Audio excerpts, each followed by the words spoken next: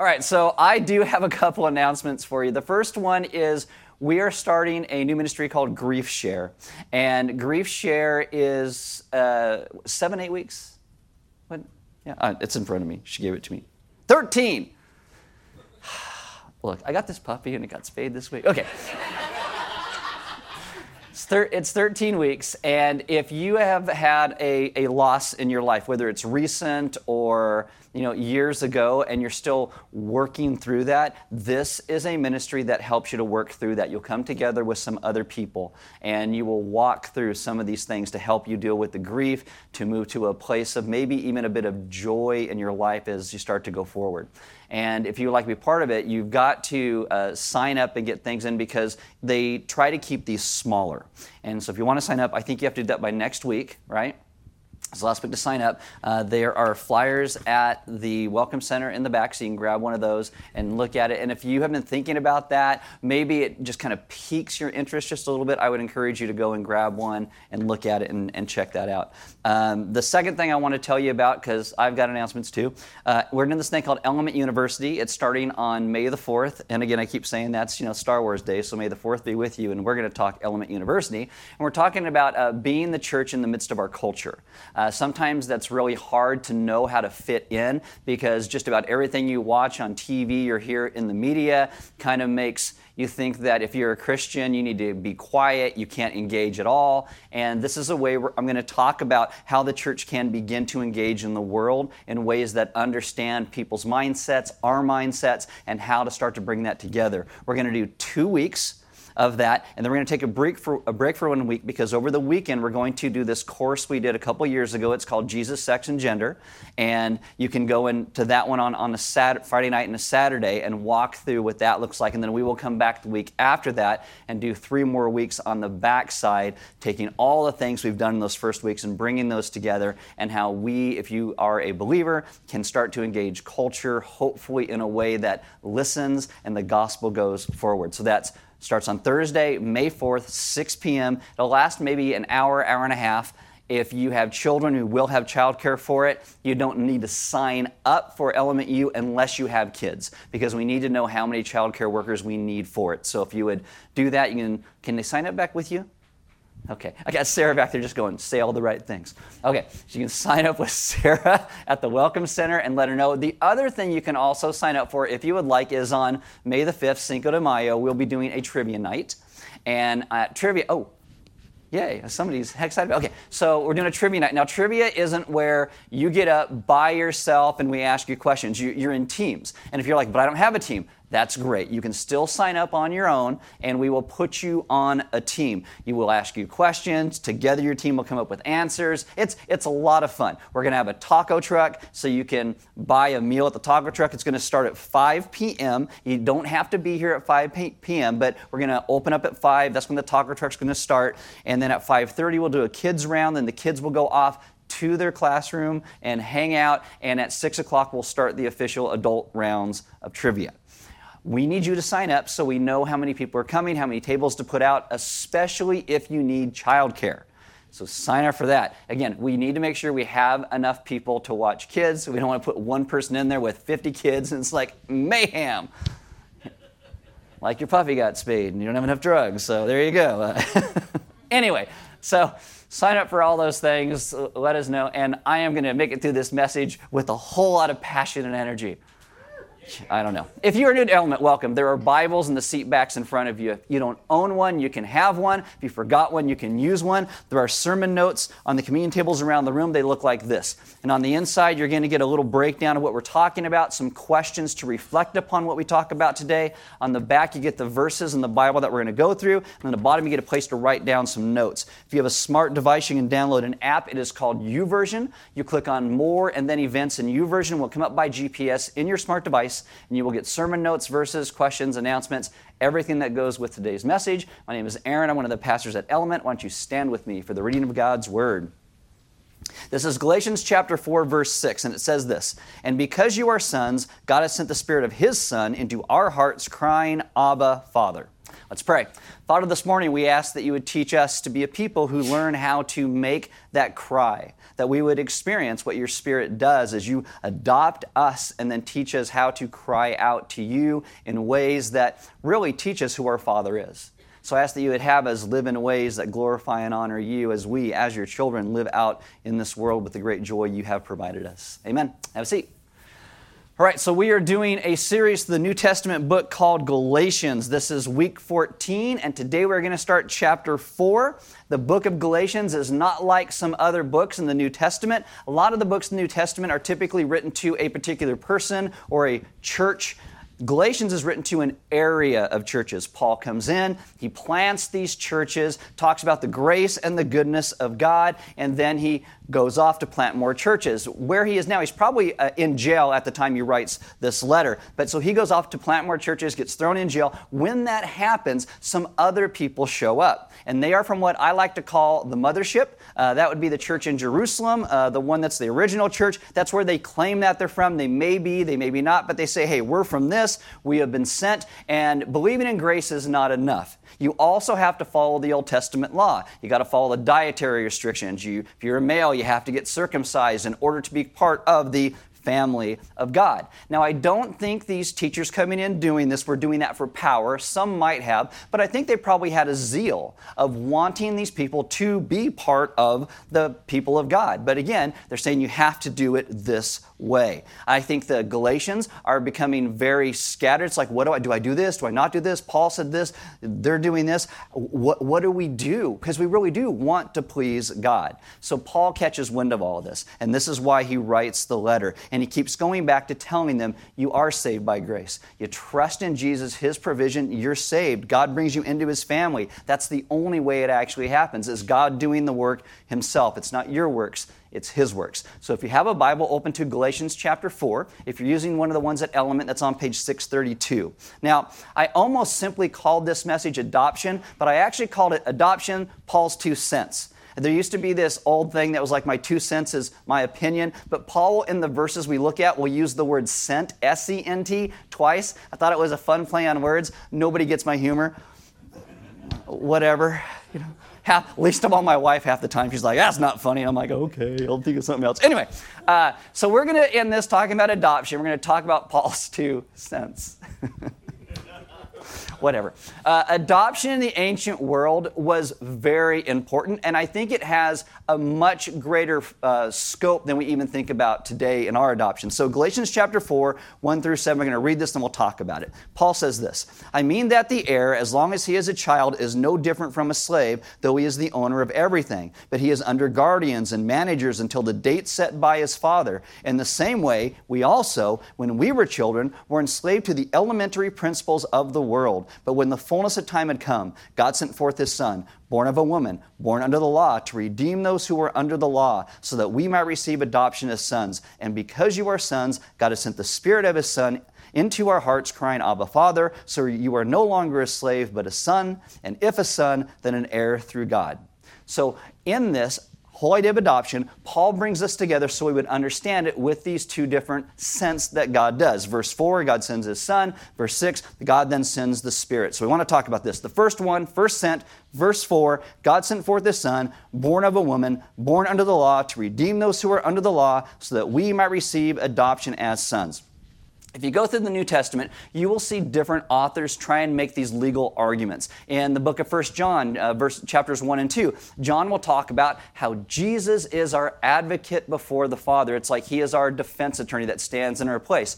Well, here, Paul is making a legal argument that God sent the Son. Well, where did the Son go? The Son went into the world. For what purpose did he go into the world? To redeem those in the world. What were the desired results? That we might receive full adoptions as sons. Now, adoption as sons, in the Greek text, that's one word. But our text constantly uses more than one because we just can't get our idea around it just with the simple idea of adoption. Actually, the 1984 version of the New International Version almost translates this the best because it says the full rights of sons, because that's what that word means. Even though it's a single word in Greek, we can't get our head around it, so you have to use a lot of words to do that. Now, the people, when Paul writes this to, and they hear this, they're probably just blown away by what he's saying. In the Greco-Roman world, there is a legal transaction that takes place that's really not even normally done today. And so Paul, when he talks about this, when this idea of sonship, it's when a wealthy person who didn't have an heir would adopt somebody in to give them essentially everything. When the child reaches a certain age, the child gets everything. Francis Lyle writes this book. It's called Slave Citizens' Sons. And this is what he says. The profound truth of Roman adoption was that the adoptee was taken out of his previous state and placed in a new relationship of son to his new father. Now, this is kind of what God does to his people in Israel. He brings them to himself. He's calling them his children. All his old debts were instantly canceled, and in effect, the adoptee started a new life as part of his new family. On one hand, the new father owned all the new offspring's property, controlled his personal relationships, and had the rights of discipline. This is while he was a child. On the other hand, the father was liable for the actions of the adoptee, and each owed the other reciprocal duties of support and maintenance. Why does the Son come and die for our sins? Because God brings us in, and He takes responsibility for us, and so this is why Jesus dies in our place for our sins. And this is one of the greatest things that the Bible tells us, because most people only think of salvation in negative terms, something taken off of us. Jesus died for me. My sins are forgiven. That's all we think of it. It's something taken off of. But Paul here says something is not just taken off of us, our guilt and our shame. Another legal part is something is then placed upon us, because we don't just get a mere pardon, we get placed upon us adoption.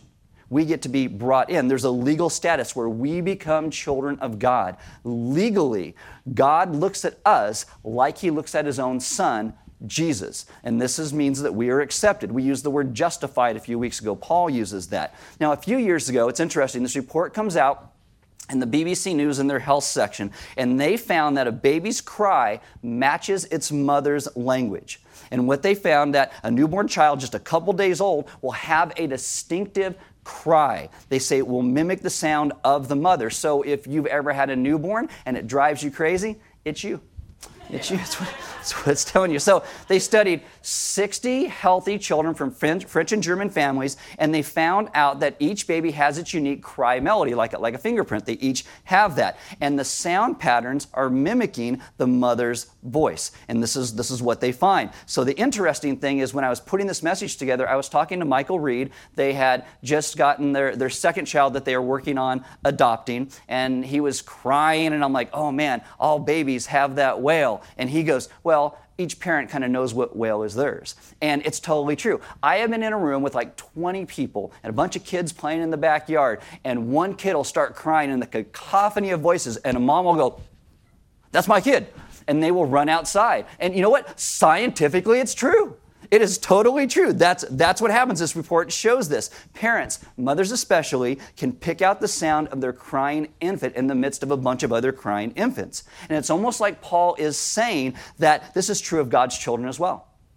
God can hear our cry out of the cacophony of voices in the world. God has sent the Spirit of His Son into our hearts, crying, Abba, Father. There's a unique cry that the children of God have. It's a privilege that God adopts us, that God brings us in. We become sons and daughters, and His Spirit comes into our hearts, causing us to make that cry. The cry identifies who we then belong to. It clarifies for others and ourselves who we belong to. We are children of God.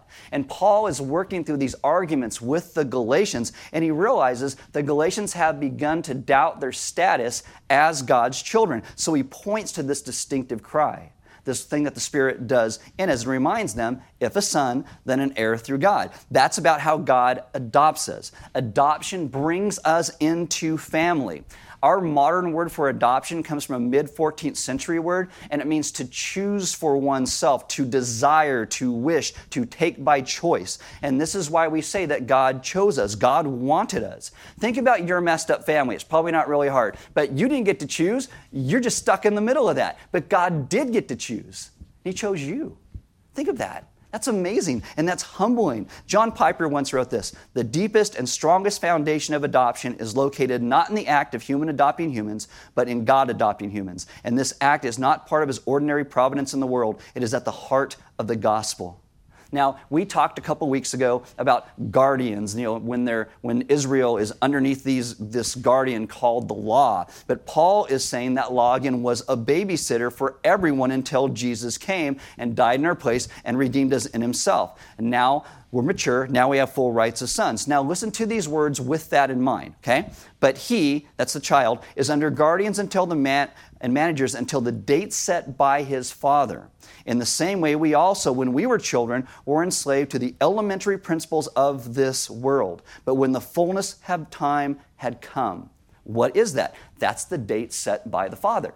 The fullness of time had come. God sent forth his Son, born of a woman, born under the law, to redeem those who were under the law so that we might receive adoption as sons, full rights as sons and daughters. Jesus, in the gospel, matures us so we don't have to live with the babysitter any longer. We can live by God leading us with his Spirit. We get to be mature people in him. How? Okay, great. Glad you asked. Sent number 2, verse 6. And because you are sons, God has sent the Spirit of his Son into our hearts, crying, Abba, Father. So you are no longer a slave, but a son, and if a son, then an heir through God. Paul is showing this amazing parallel because the second sent is not the Son. The second sent is the Spirit. The Spirit goes someplace to do something to bring about another result of the gospel. So, like my elementary teacher says, put on your thinking caps. I'm going to walk you through this, and I'll break it down, I think, pretty easily in just a minute, but I need to flesh this out. So when Paul says, if a son, in verse 7, it implies that not everyone is a son or a daughter of God. Not every expression of human distress will make the sound and the cry that a child of God makes. People will cry out, and it will sound different than people who trust in God do, whether it's culturally or socially speaking or spiritually speaking. When Paul starts chapter 4, it's almost like he wants to come to grips with the difference between those who are adopted by God versus those who are just simply living in the orphanage of this world and its values. Prior to being adopted by God, we're in a state of enslavement.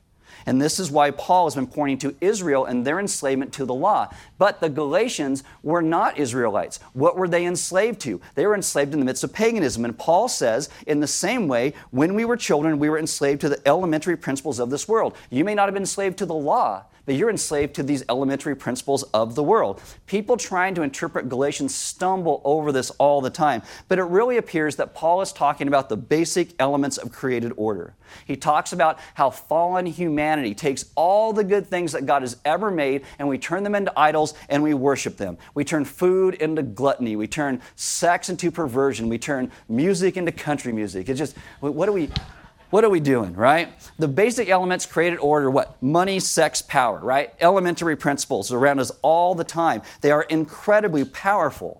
And we as humanity are constantly tempted to turn to these idols and begin to worship them as gods. And you might say, not me, I don't do that. That just proves to me how blind we all are.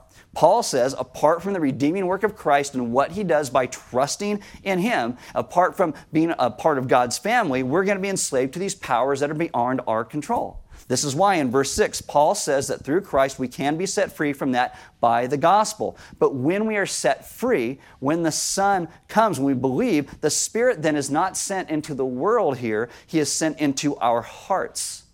See, the Spirit does not go to redeem because redemption has already been done in Christ. He goes to call out. So we have this result, the legal status of sonship because of what Jesus did. That's that first sent. But then you get a subjective experience. The Holy Spirit comes in and he moves us to a place where we begin to live in the sonship that we have received. We get to cry out, Abba, Father. Paul says, because you are sons, past tense, God has sent the Spirit of his Son into our hearts. Sonship at this point is already assumed. Hope I didn't lose you, okay? God sent the Son into the world. God sends the Spirit into our hearts. This means the Son goes out to procure something objective through historical action. And I tell you this, Christianity is a truth claim about historical events that can be investigated just like any other event in history. That's what we believe. We believe it is historical. The result of the gospel, what Jesus does, procures for us the full rights as sons and daughters of God. But the Spirit essentially goes to a different realm. The Spirit goes inside to move us to begin to feel, to make that real to us. I have a friend who always says this to me. I don't feel like a Christian. I want to feel like a Christian. And it always kind of makes me go, I don't think you even know what you're asking, because what Jesus does as the Son is makes us sons when we believe, whether we feel like it or not. And the Spirit, the more that we understand what the gospel is, the Spirit will take and appropriate that truth into our lives so we understand it. I'm not a big touchy-feely guy. I hugged people on Easter because it was Easter, and I got hugged a couple times this morning, and I'm like, yeah. It's great. I'm not a touchy-feely guy. I get that. But Paul says that the Spirit does do something experiential in us. So we get to claim what the Son has done over our lives, and the Spirit helps us experience that. So claiming what the Son has done, what does that mean? First off, if you feel defeated, if you feel abandoned, if you feel isolated, and you trust in Christ, well, none of those are true. You're not defeated. You're not abandoned. You're not isolated. You claim what the Son has done. You say, I am a child of God. I'm going to repeat. I'm going to remind myself of this truth. No matter what place I find myself in, I have a fact that I've trusted Jesus, and I will now live that out in my life no matter how I'm feeling. But then you have an experience of what the Spirit does. The Spirit, it's not something you claim. What you get to do is experience sonship. Let me try to explain this to you with a story that preachers probably use way too much, and I'm going to use it today. But there's this parable called the parable of the prodigal son. And in this parable, Jesus tells the story of this kid. He goes to his dad, and he says, Dad, give me my portion of the inheritance. In this culture, that is very offensive. That is like saying, I wish you were dead. And so when this kid does this, he basically goes and he insults his family, his village, his people, and he takes that inheritance and goes off to a foreign land with people who despise him, but they're okay when he's got money. When the money runs out, they no longer want to be around him. And so the kid ends up in desperate straits. He has no money. He's trying to find a way to survive. He ends up taking care of pigs, which are unclean animals to his people, and yet he's looking at this going, man, I just want to eat the pig slop. That's how desperate I am. So he hatches this plan in his head. My dad is good to the people who work for him. If I go back, I could just tell my dad, I'll work for you. Just hire me and I'll work. I don't have to be your son. And he rehearses this speech in his head. Luke 15, verses 18 and 19. Father, I've sinned against heaven and before you. I'm no longer worthy to be called your son. Treat me as one of your hired servants. Now, almost every preacher who talks about this story focuses on the son coming back to the father, and they say, this is repentance. And yes, repentance has the idea of returning home. This kid returns home, but he doesn't really return home in repentance. His repentance, it's faulty and it's vague. Sinclair Ferguson writes this, although the story of the prodigal son in Luke 15 is probably the best known and loved of all Christ's parables, the lesson it teaches us is often overlooked. Jesus was underlining the fact that the reality of the love of God for us is the last thing in the world to dawn on us. As we fix our eyes upon ourselves, our past failures, our present guilt, it seems impossible that the Father should love us. Now, this is kind of how we started. We see our salvation from a negative, just our sins being taken off of us. And many Christians go through their lives with this prodigal type mentality, where our concentration is upon my sin and look what I've done. And we're taught to be so introspective. Contrast that. 1 John 3, verse 1, behold what manner of love the Father has given unto us, that we should be called children of God. See, it's still talking about adoption, but where's the focus? It's on God. Behold what manner of love the Father has given to us. Ferguson writes this, like the prodigal, we have a native inability to believe that salvation is completely by grace and love. We're slow to realize the implications of this. We have the status as sons, meaning status given to us as sons, but we have the mindset of a hired servant. What the prodigal does is what we all do, or what we assume, that we don't have a father-son relationship with God.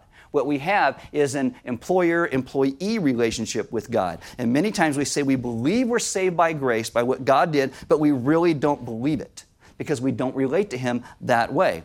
How do I know this? Well, look how sensitive we are to things like criticism, right? Look how sensitive we are to being told we're wrong. Even if you are wrong, we don't like to do that. Or looking embarrassed. We put walls up around ourselves so we don't have to feel embarrassed or think someone's taking advantage of us.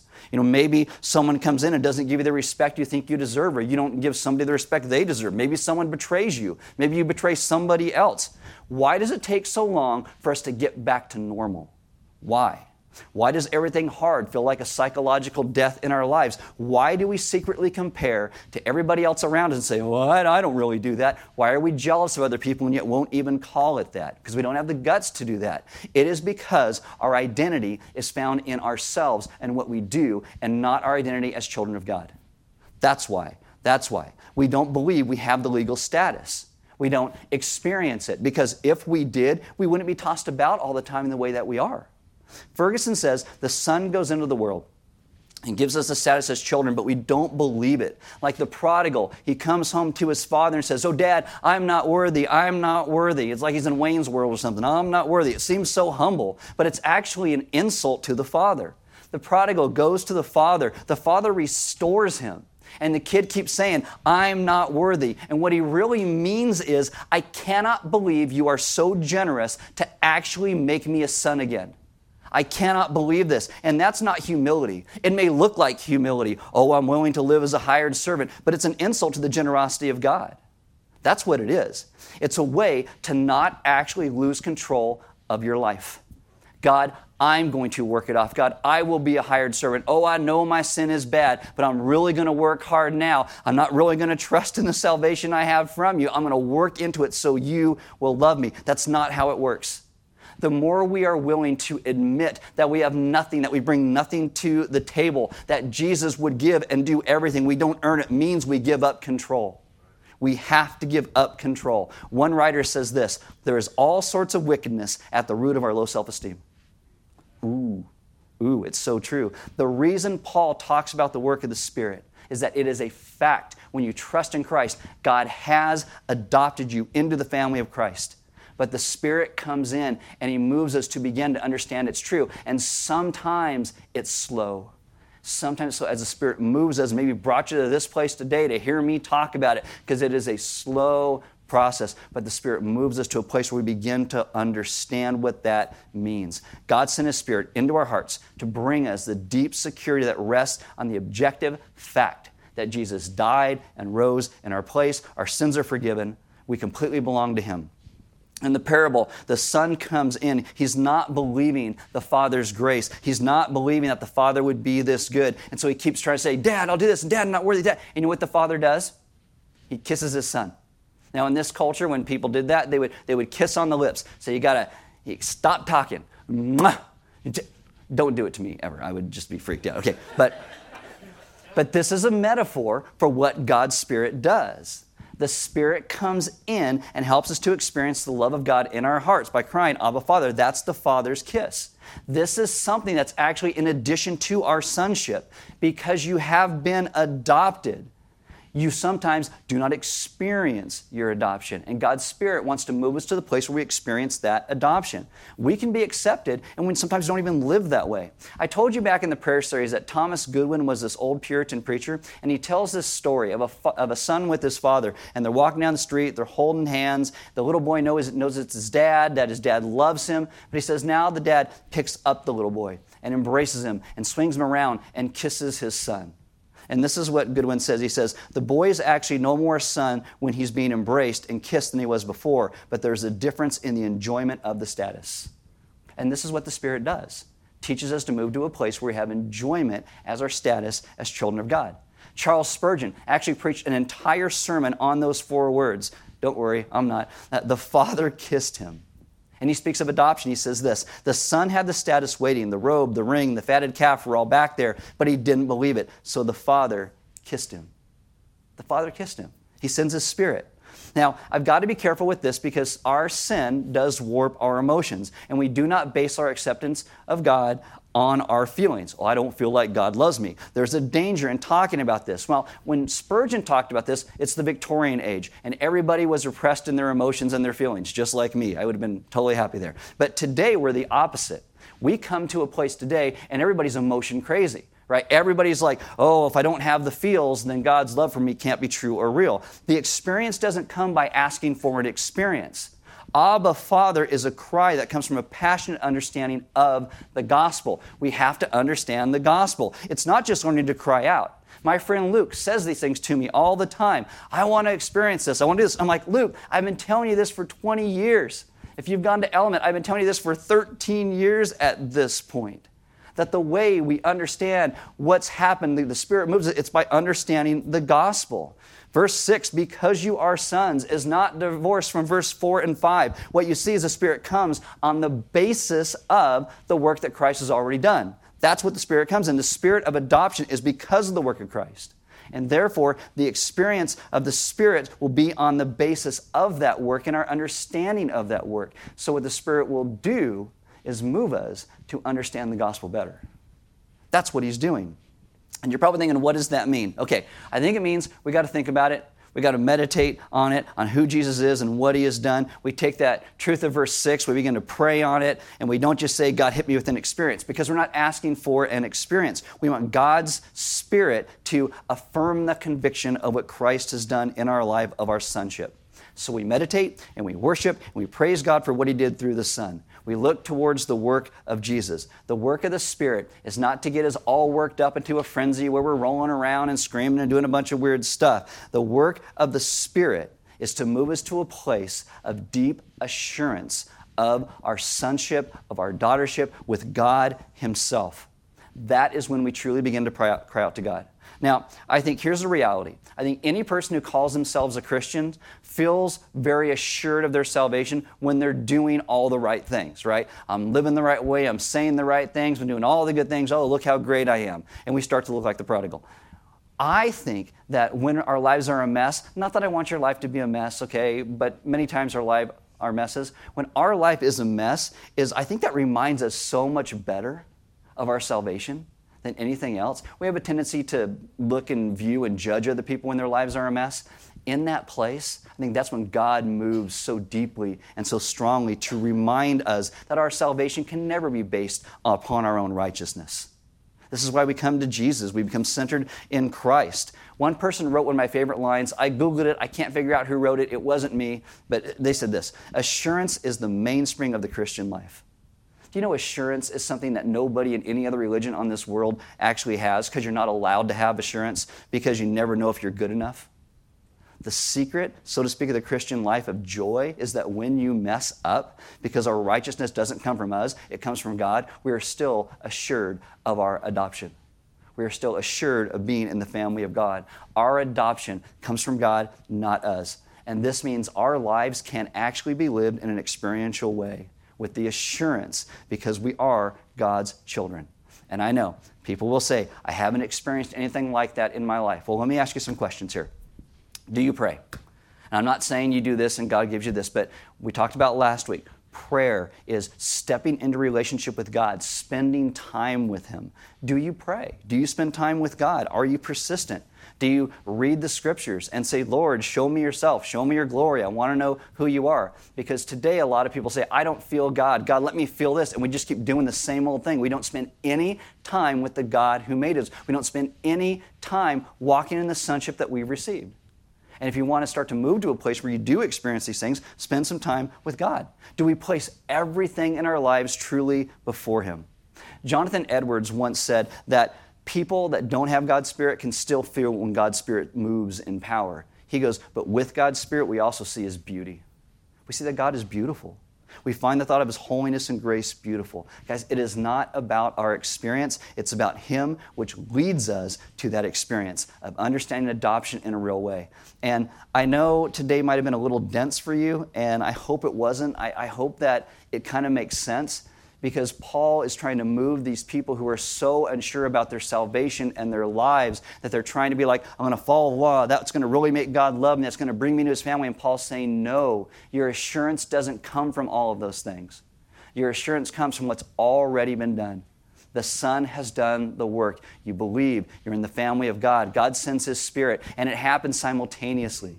You are a son, and the Spirit comes in to do this work, and the work of the Spirit in our lives sometimes ends up being really slow as He moves and changes us to begin to understand the work that has already been done by Christ Himself. That we get to be children of God. We get to walk in this world as children of the great King who made everything. And so today, I'm going to invite you to come to the place of communion. If you are new, we do not pass communion throughout the room. What we do is we have it in a place where you actually have to get up and take communion yourself. You break the cracker to remind you of Christ's body that was broken. You dip it in the wine or the grape juice that reminds you of his blood that was shed for you and me because of what he himself did. Jesus says you do this in remembrance of me. And so this is a place where we come and we lay down all those fears, all those places that we are trying to be self-assured in what we do, trying to say, look how good I'm doing, and simply come to a place and say, nothing that I bring, only to the cross that I cling. That's it. It is what Christ has done, period.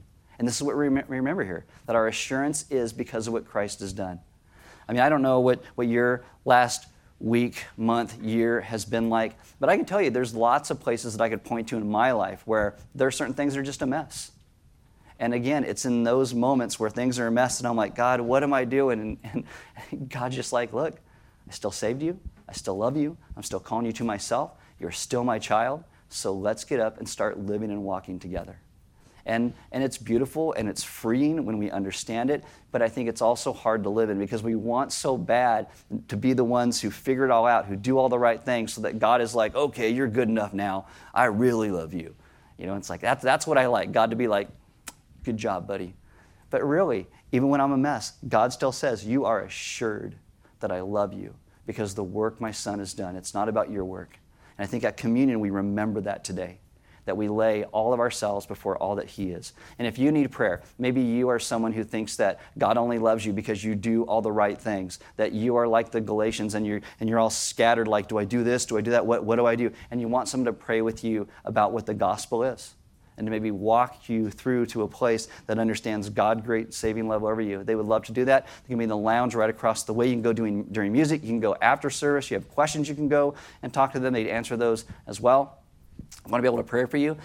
We are a church that believes in being generous and giving, and so if you would like to give, there's offering boxes on the side wall. You can give online. We do not pass a plate, though, because we believe that giving is a response to what God has done. Just like taking communion, just like prayer, just like singing, it's a response when we see the goodness and the generosity of God towards us to make us his sons and daughters, that we become a generous people. And I invite you to grab those sermon notes, take those questions in there, talk to one another about those, and maybe come to the place where we can encourage one another to understand that we are a people who are assured of our adoption because of what Christ has done, not because of what we do. And I love that this is where Paul takes this now when he starts walking in these places, because he wants the Galatians to live and walk in freedom. He'll get to chapter 5 and he goes, it's for freedom's sake that Christ has set you free. And we get to live in freedom because our adoption is not based upon what we do. It's based upon what he has done. And that leads us to be a people who get to live in joy and grace and life. Let's pray. Father, this morning I ask that you would take and move us to understand our adoption and what that actually means. It's so easy, I think, in our own minds to get off track and think that we are earning our way to sonship, daughtership status. And yet it is a status that has simply been given to us by what you've done. We trust your provision that brings us in. And I ask that you would teach us how to rest in your goodness, so that we would stop seeking and striving and learn to live in relationship with you.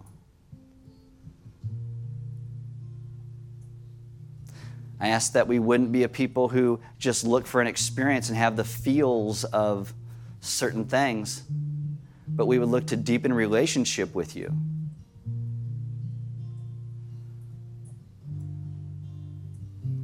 We would look to understand our sonship better by listening to the leading of your Spirit.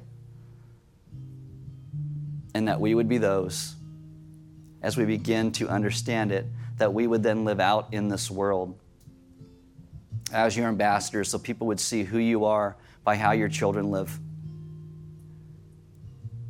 And that there would be a grace and a hope and a love that is known among your children, that would then be extended to those around us.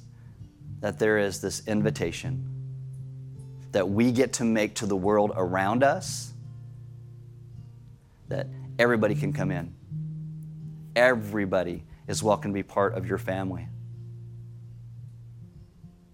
So teach us to be ambassadors of that as we live as your children in this world. We ask this in your Son's good name. Amen. As we drop the curtains, just take a moment. And if you have never asked God in your life to move you to a place of understanding the assurance of your sonship, your daughtership, your adoption in Him, ask Him to begin to do that. And maybe ask Him in the coming day, coming week, coming year, the ways that you can step into that relationship, to have it begin to grow.